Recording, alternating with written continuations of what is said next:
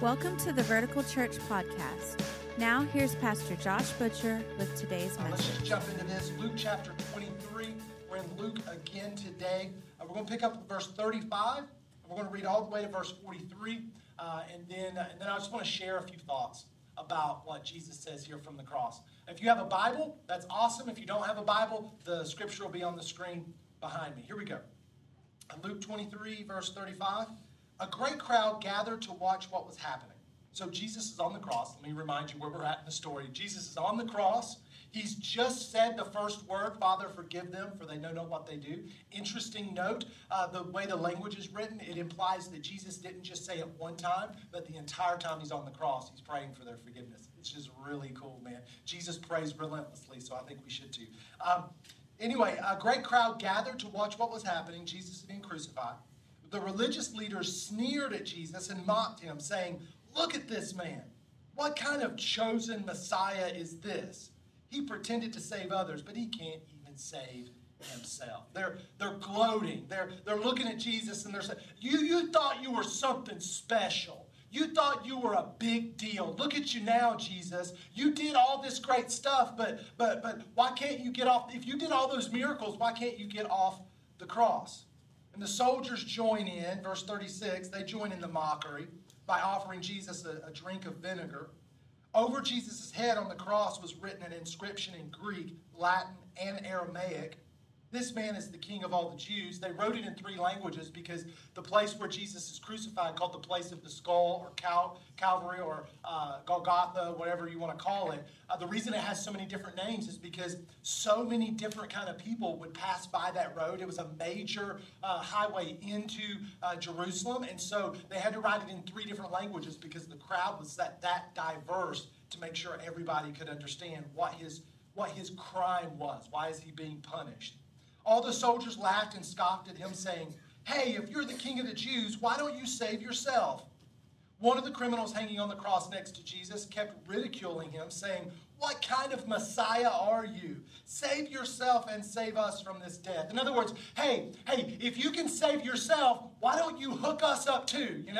Why don't you hook us up while you're saving yourself? And so this first thief, he looks at Jesus and he cries out for salvation, but it's not really salvation because he just wants Jesus to get him off the cross. But he wants Jesus to do the one thing Jesus couldn't do.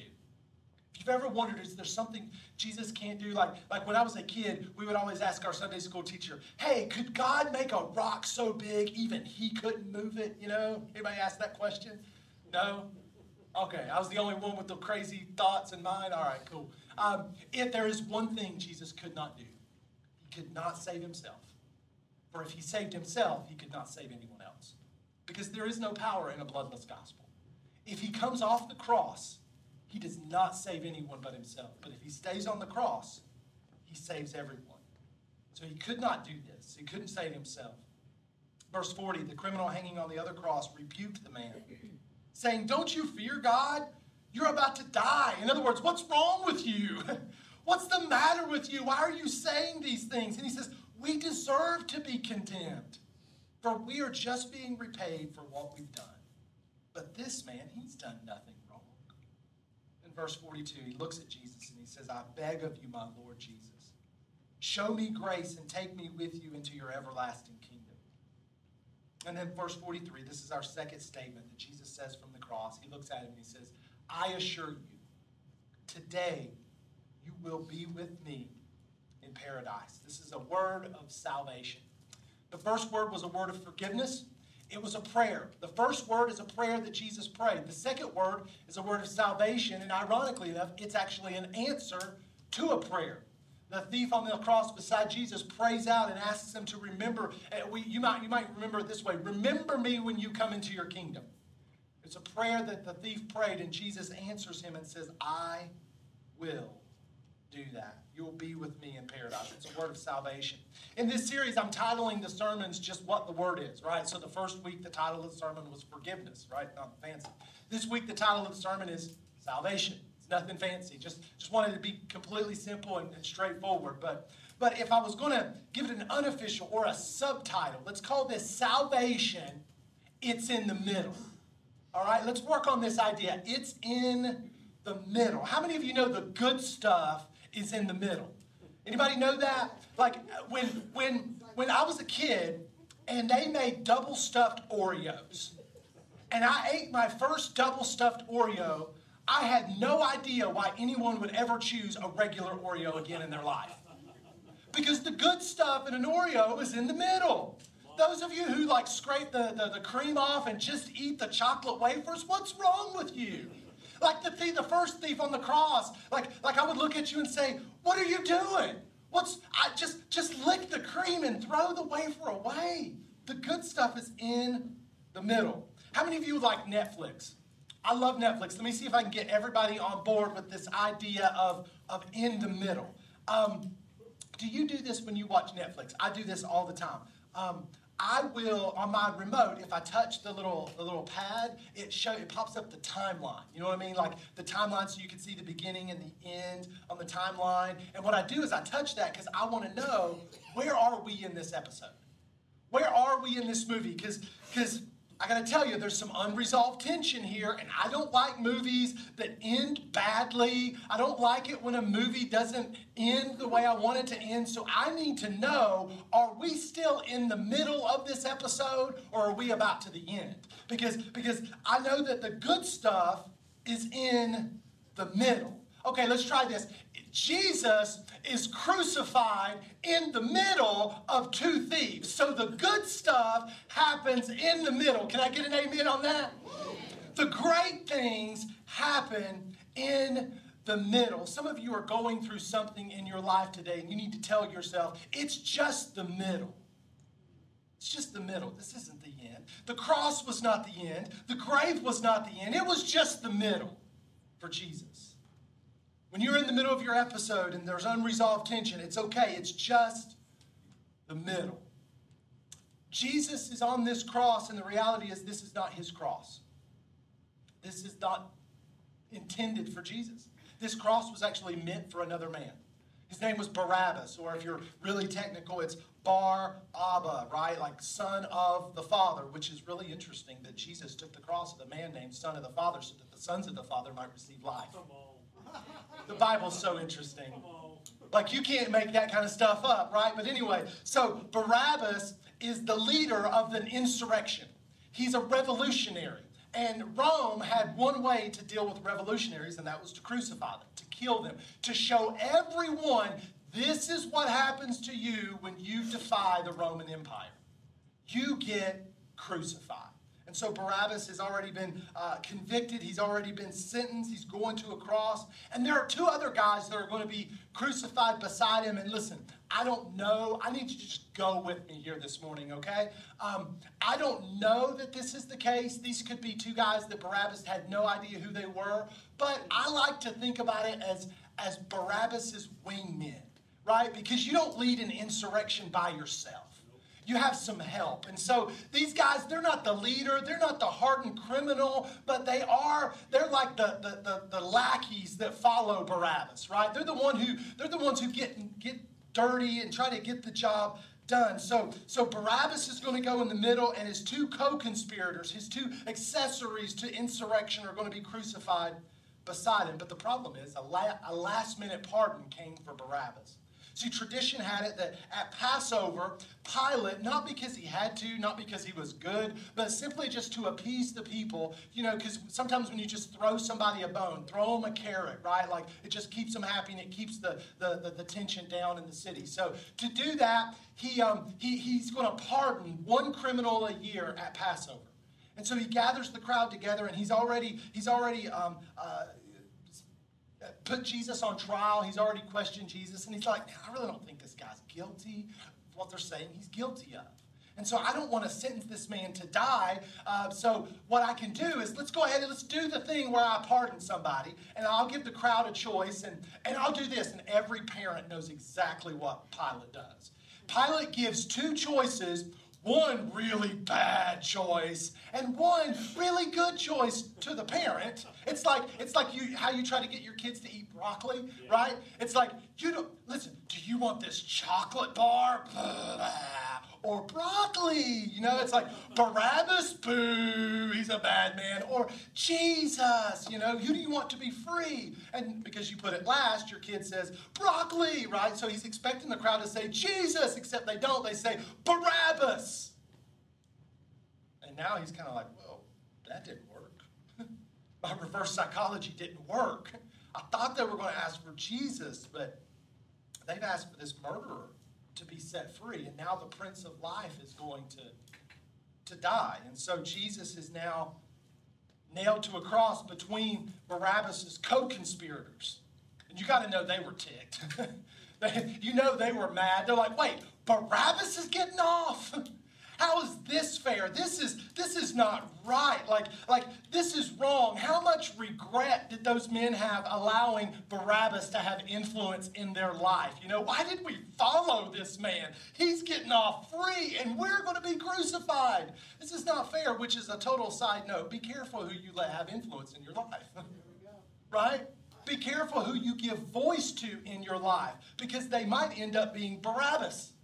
Here, we didn't this year. We did this series instead of doing a marriage series. So let me give you, if you're dating somebody, if you're single, if you're married, you're going to have to figure out how to work this out. But let me give you the best dating advice that anyone will ever give you. You ready for this? Don't date Barabbas. Mom, he's a really good guy. You just got to get to know his heart. He's a really good man. I know he led an insurrection and he's about to get crucified, God, but he's just really a good guy. No, he's Barabbas, and if you go out with him, you're going to be the one to pay the price.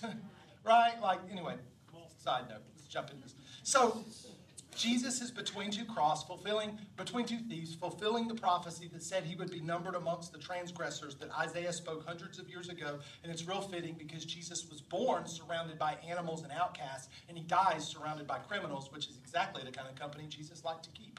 But anyway, let's jump into this. Matthew chapter 27. The two thieves are there, and they're both, Luke. Matthew says in chapter 27 that both thieves are blaspheming Jesus. Luke says that only one. So what's going on? Well, at some point in the course of the crucifixion, the one thief has a change of heart. Something happens to move this thief from cursing out Jesus to calling out to Jesus. Something happens to move him from blasphemer to worshiper. And I'm not sure there's a better picture of salvation, right? Like, to move from making fun of Jesus to worshiping Jesus is the essence of salvation. And his prayer is so simple. It's not eloquent. It's not words that we say, recite this. He simply looks at Jesus and he says, Jesus, remember me. Don't forget me. Lord, when you go into your kingdom, would you remember me? So, Jesus says something so short it would fit into a tweet. Yes, I assure you, today you will be with me in paradise. I want to share three thoughts with you about what's in the middle, because Jesus is in the middle, and he's in the middle of these two thieves, but there's so much more happening in the middle. The first thing I want you to know is that heaven is in the middle. Heaven. Paradise. Jesus says, today you will be with me in paradise. Heaven is in the middle. Jesus says, I assure you. We don't use that word a lot, but it's a word that basically means a personal guarantee. I guarantee you, today you will be with me in paradise. And to have certainty of heaven is to have hope. For Jesus said, I am the resurrection and the life. The one who believes in me, even though he were dead, yet shall he live again. So Jesus is saying, listen, you don't have to worry. In our culture, the closest thing we could come up with is probably a confirmation number. Anybody I like getting a confirmation number. When I make a reservation, I want a confirmation number so that I know if I show up and you're sitting at my table or you're in my hotel room, I will drag you out because I got a confirmation number, so I got a bed, right? Sorry, Mr. Butcher, we don't have any rooms available. Oh, no. Yes, you do. I got a confirmation number. Oh, you're going to have to wait for a table. No, I don't. I've got a confirmation number. I've got a guarantee that you have a table waiting for me. And so I'm going to go sit down. And so that's what Jesus says. He says, here's your confirmation number. I assure you, today you will be. But then it's real interesting, right? Because we think heaven is all about this place. And we've attached so many things to the idea of heaven that we've missed out on the most important aspect of heaven that Jesus mentions right here. See, we think that heaven is all about where we go when we die. We think it's all about, floating around on little clouds and little babies wearing, diapers, strumming harps and stuff. It's just weird what we think about heaven, which is why, by the way, after Easter, we're going to do a whole series about what happens after you die. And it's going to either be called You're Dead, Now What? Or it's going to be called What Happens After You Die. And we're going to talk about heaven and eternal life and the kingdom of God. We're going to talk about all those things. But here's the thing that you got to know about heaven.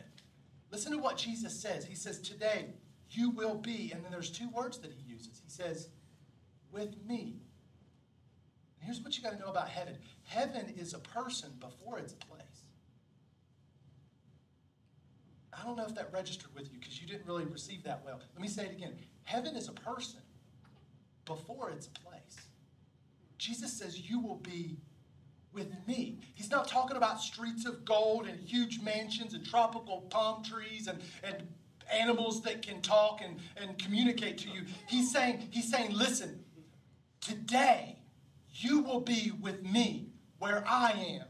And we have to understand that heaven is being with Jesus. Heaven, if Jesus isn't in the place isn't heaven, okay? If Jesus isn't there, it's not heaven. It's not paradise, because heaven is being face to face with the presence of God. So when Jesus dies, and this is a little ahead of the story, when Jesus dies and in the temple, the veil is torn. The veil is this thick fabric that separated the Holy of Holies from the more common areas of the temple. And only the priest could go into the Holy of Holies where the very presence of God lived and dwelled. And so he could only do that one time a year, and he had to tie a rope on him when he did it because he might die because he got in God's presence. And then Jesus dies and he breathes his last breath, and the veil that separated God from humanity is torn, but not from bottom to top as if some human man tore it. It's torn from top to bottom as if God is saying, heaven is invading your reality.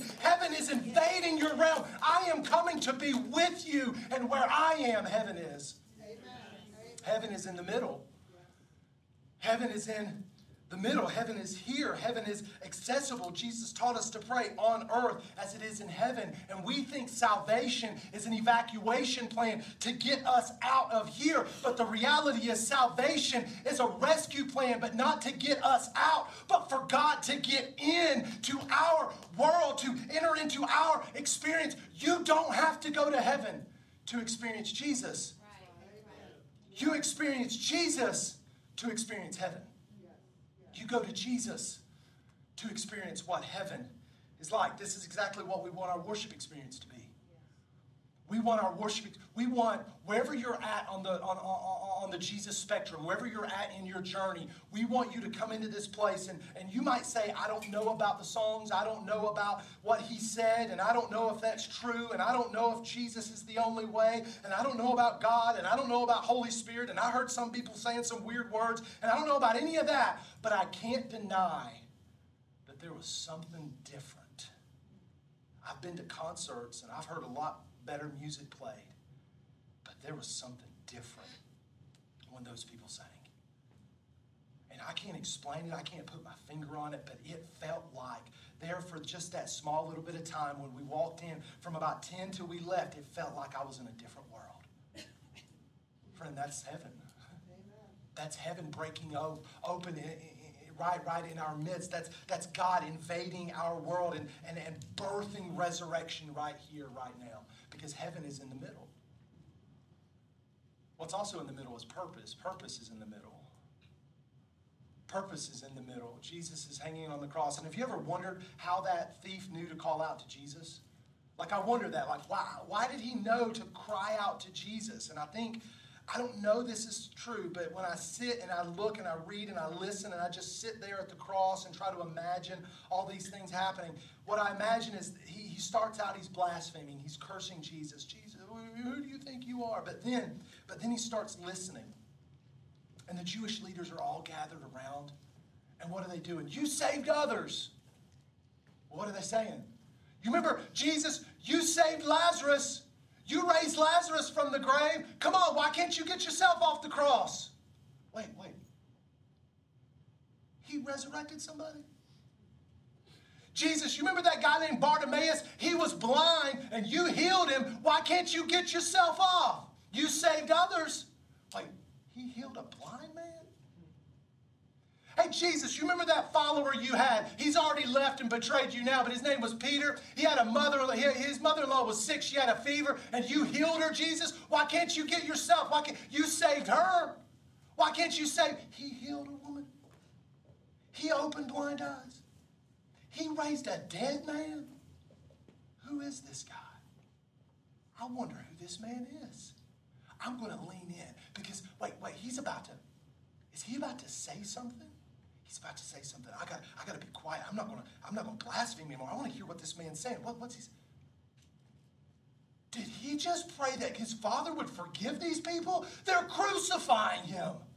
What is he thinking? He saved others. I wonder if he could save me. I wonder if he could. I don't got anything to lose. This guy, man, he's hopeless. He's a hopeless case. He's been hardened by life. He would be an easy person to just write off and say, well, there's no hope for him. But Jesus doesn't do that because Jesus recognizes purpose is in the middle. I might be in the middle of it, but purpose is in the middle. And isn't it a beautiful image that the last person we think could be saved is the first person Jesus saves? Isn't that interesting? The last guy we think is going to get in, the last guy we would expect to receive salvation is the first one to walk into paradise with Jesus. Because he goes with him hand in hand. He walks into the realm of the Father hand in hand with Jesus. He's the first one that gets in. And he's the last one we would expect. And Jesus knew purpose is hiding in the middle. I might be on this cross right now, but my purpose in life is to seek and to save the lost. And there's a lost man right here. And just because I'm in the middle of it doesn't mean my purpose has disappeared. Some of you need to recognize that you might be in the middle of the darkest night of your life right now, but your purpose can be found in the middle of what you're going through. Your purpose hasn't disappeared just because you're in the middle of it. You might be in the middle of a frustrating, difficult marriage, but the purpose of your marriage can still be found in the middle of the difficulty, in the middle of the good times, in the middle of the bad times. Some of us are so focused on either what was behind us or what we have yet to obtain that we miss out on what God wants to do right in the middle. Because there's purpose in the middle. And how you conduct yourself in the middle of what you're going through will go further in developing your faith than anything you could imagine. Amen. How do you act in the middle of it, in the middle of the difficulty, in the middle of the frustration, in the middle of the fear, in the middle of the disease, in the middle of the divorce, in the middle of the separation, in the middle of the unemployment, in the middle of the financial stress, in the middle of the sleepy night, in the middle of the darkness? How you conduct yourself in the middle will determine what you see God do in your life. Jesus knew my purpose is in the middle. And he also knew, number 3, salvation is in the middle. Salvation is in the middle. I grew up in a church, and you would hear this all the time. You'd hear somebody say, I got saved. Anybody heard anybody say that? Like we talk about it here at church, right? Like, I got saved, or Brother Jack got saved last week. You know, and that just meant that Brother Jack had an experience with Jesus where he surrendered his life to him, and it's awesome. God can do that. God does that all the time. In a moment, something happens. I love it. In a moment, chains are broken. In a moment, God breaks in. In a moment, you're never the same. In a moment, heaven opens above your life, and God pours favor and grace and love and compassion in your life, and salvation happens in a moment, but it's just not about a moment. It's also about the middle. Because, see, here's what happens, is what we do is we think, well, I got saved, boom, done, praise the Lord, it's over. But no, salvation is a moment, but it's also a process. Check this out before you think I've actually lost it. Ephesians, Paul talks about in chapter 2, he says, it is by grace you have been saved, past tense, right? It's by grace you have been saved. But then check this out, 2 Corinthians chapter 4, verse 16. He says, inwardly we are being renewed day by day. Present tense. So I was saved, I'm being saved, but that's not even the crazy part. 1 Peter chapter 1, verse 5 says that the coming salvation yet to be revealed in the last day, meaning I will be saved. So salvation, there is this past, present, and future context to it. So it's a process, and the reality is most of us don't go to paradise as soon as we surrender our life to Jesus. Most of us don't go to paradise, we go to process.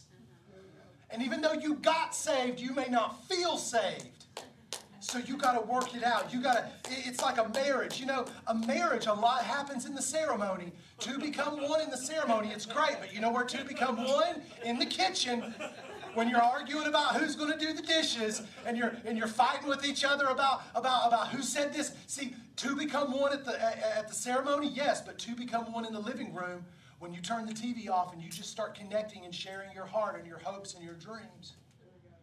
See, marriage happens in a moment, but it also happens in a process as the two become one. Listen to me. If you have surrendered your life to Jesus, I don't want you to worry, question, fear, doubt, anything. You are saved. You are forgiven. You will never be more or less loved than you are right now. Okay? You're good. You're good to go. But you also have to recognize I'm not where I want to be. I've got some room for growth. Like Paul would say, I'm pressing on to the mark for which I have been called heavenward. He says, I'm pressing toward that. I'm forgetting what's behind, and I'm pressing forward. He says, grace isn't just in the past to get you started. Okay, this is what I want you to see. Grace isn't just behind you to get you on the road, and it's not just waiting for you to take you home. Grace is in the middle. It's the thief that says to Jesus, remember me when you come into your kingdom. And the reality is we need Jesus to remember us a lot more than just when we turn to him.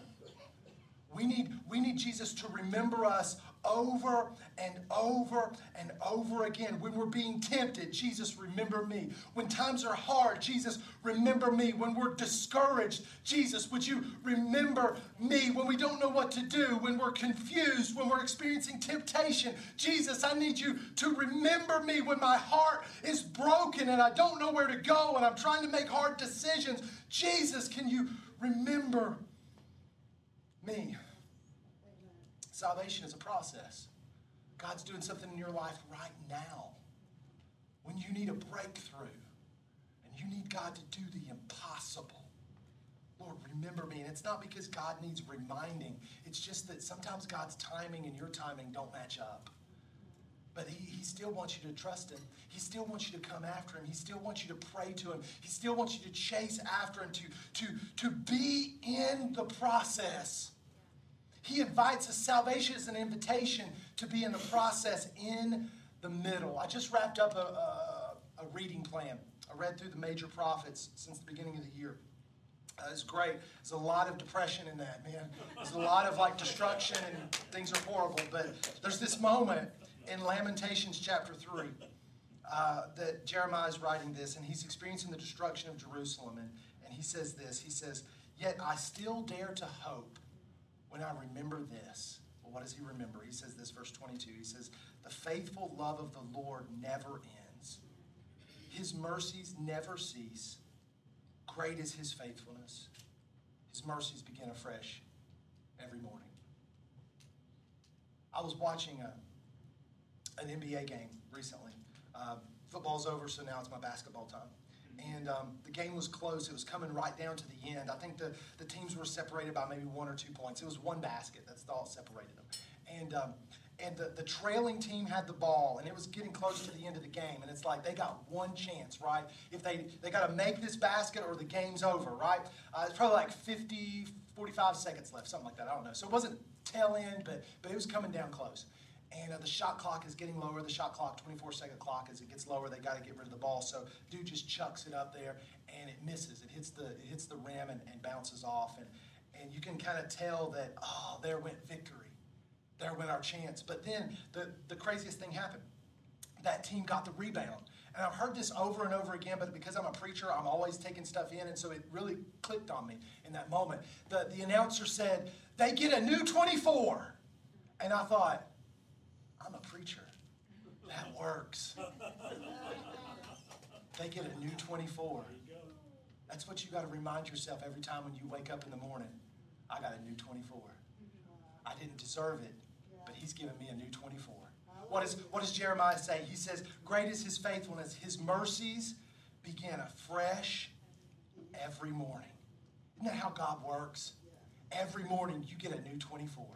Every morning when you're in process, you get a new 24. Each day when you wake up, you're not in the at the end. You're in the middle. You're not in your past, and you're not in your future. You're in the middle, and it's in the middle that His grace is sufficient. It's in the middle that mercy is renewed. It's in the middle that compassion will meet you. It's in the middle that you get a new 24. Hallelujah. Salvation is in the middle. Jesus died between two thieves on the cross, in the middle, where heaven is, where purpose is, where salvation is. Let me pray for you this morning. Lord, we thank you, God, for the opportunity that we have here today, because we recognize, God, that the reason some of us are going through some of the difficulty in our life is because you're not in the middle. You're off to the side somewhere. We're in the middle. We've oriented and centered our entire life around ourselves, God. And today, Lord, we need you to be in the middle. We need you to occupy the middle. Today, right now, if that's you and you need to surrender your life to Jesus, the way I would tell you this morning is you need to put you out of the middle and you need to invite Jesus in the middle. Because experiencing salvation is Jesus taking the middle place of your life. That everything else centers around him. He's not just number one. He's not just the top priority. He is that which everything else revolves around. He is your son. He is what everything in your life rotates around. Put him in the middle this morning. Surrender your life to him. I can't promise you that everything's going to be A-okay and you're going to walk out of here and all your problems are going to disappear. That's probably not going to happen. But I can guarantee you this. If you will put him in the middle, he will meet you in the middle. If you will put and invite him in the middle of your life, he will meet you in the middle. And he'll give you an experience of heaven. He'll reveal purpose to you. And you'll experience salvation in the middle, right here, right now. Just cry out to him. The words that you use aren't important. The thief just said, remember me when you come into your kingdom. He didn't confess anything. He didn't use the right formula. He didn't ABC his way into heaven. He just said, remember me, Jesus. I trust you. That's all you got to tell him. I trust you. Lord, I trust you with my life. I surrender it all to you. Give me your life. Give me your Holy Spirit so that I can live for you. Lord, for those of us who are going through difficulty, help us to see that also the victory is in the middle. The victory is in the middle. The joy is in the middle. The miracle is in the middle. Faith is in the middle. Life is in the middle. Help us to see that what we've been looking for is not something that's behind us, and it's not necessarily even something that's in front of us. It's what's happening right here in the middle. Grace is in the middle. Favor is in the middle. Blessing is in the middle of what we're in the middle of. Thank you, Jesus. In your name we pray. Everybody said, Amen. Thank you so much for joining us today. We always appreciate hearing how God is moving in your life. We all have a story to tell, and we'd love to hear yours. Please visit verticalchurch.tv and click on the little pencil icon called Amen Corner to tell us your story. Also, if you'd like to support the ministry of Vertical Church financially, you can do so by clicking the giving link at verticalchurch.tv. Thank you again for taking the time to join us as we point those far from God to life in Jesus.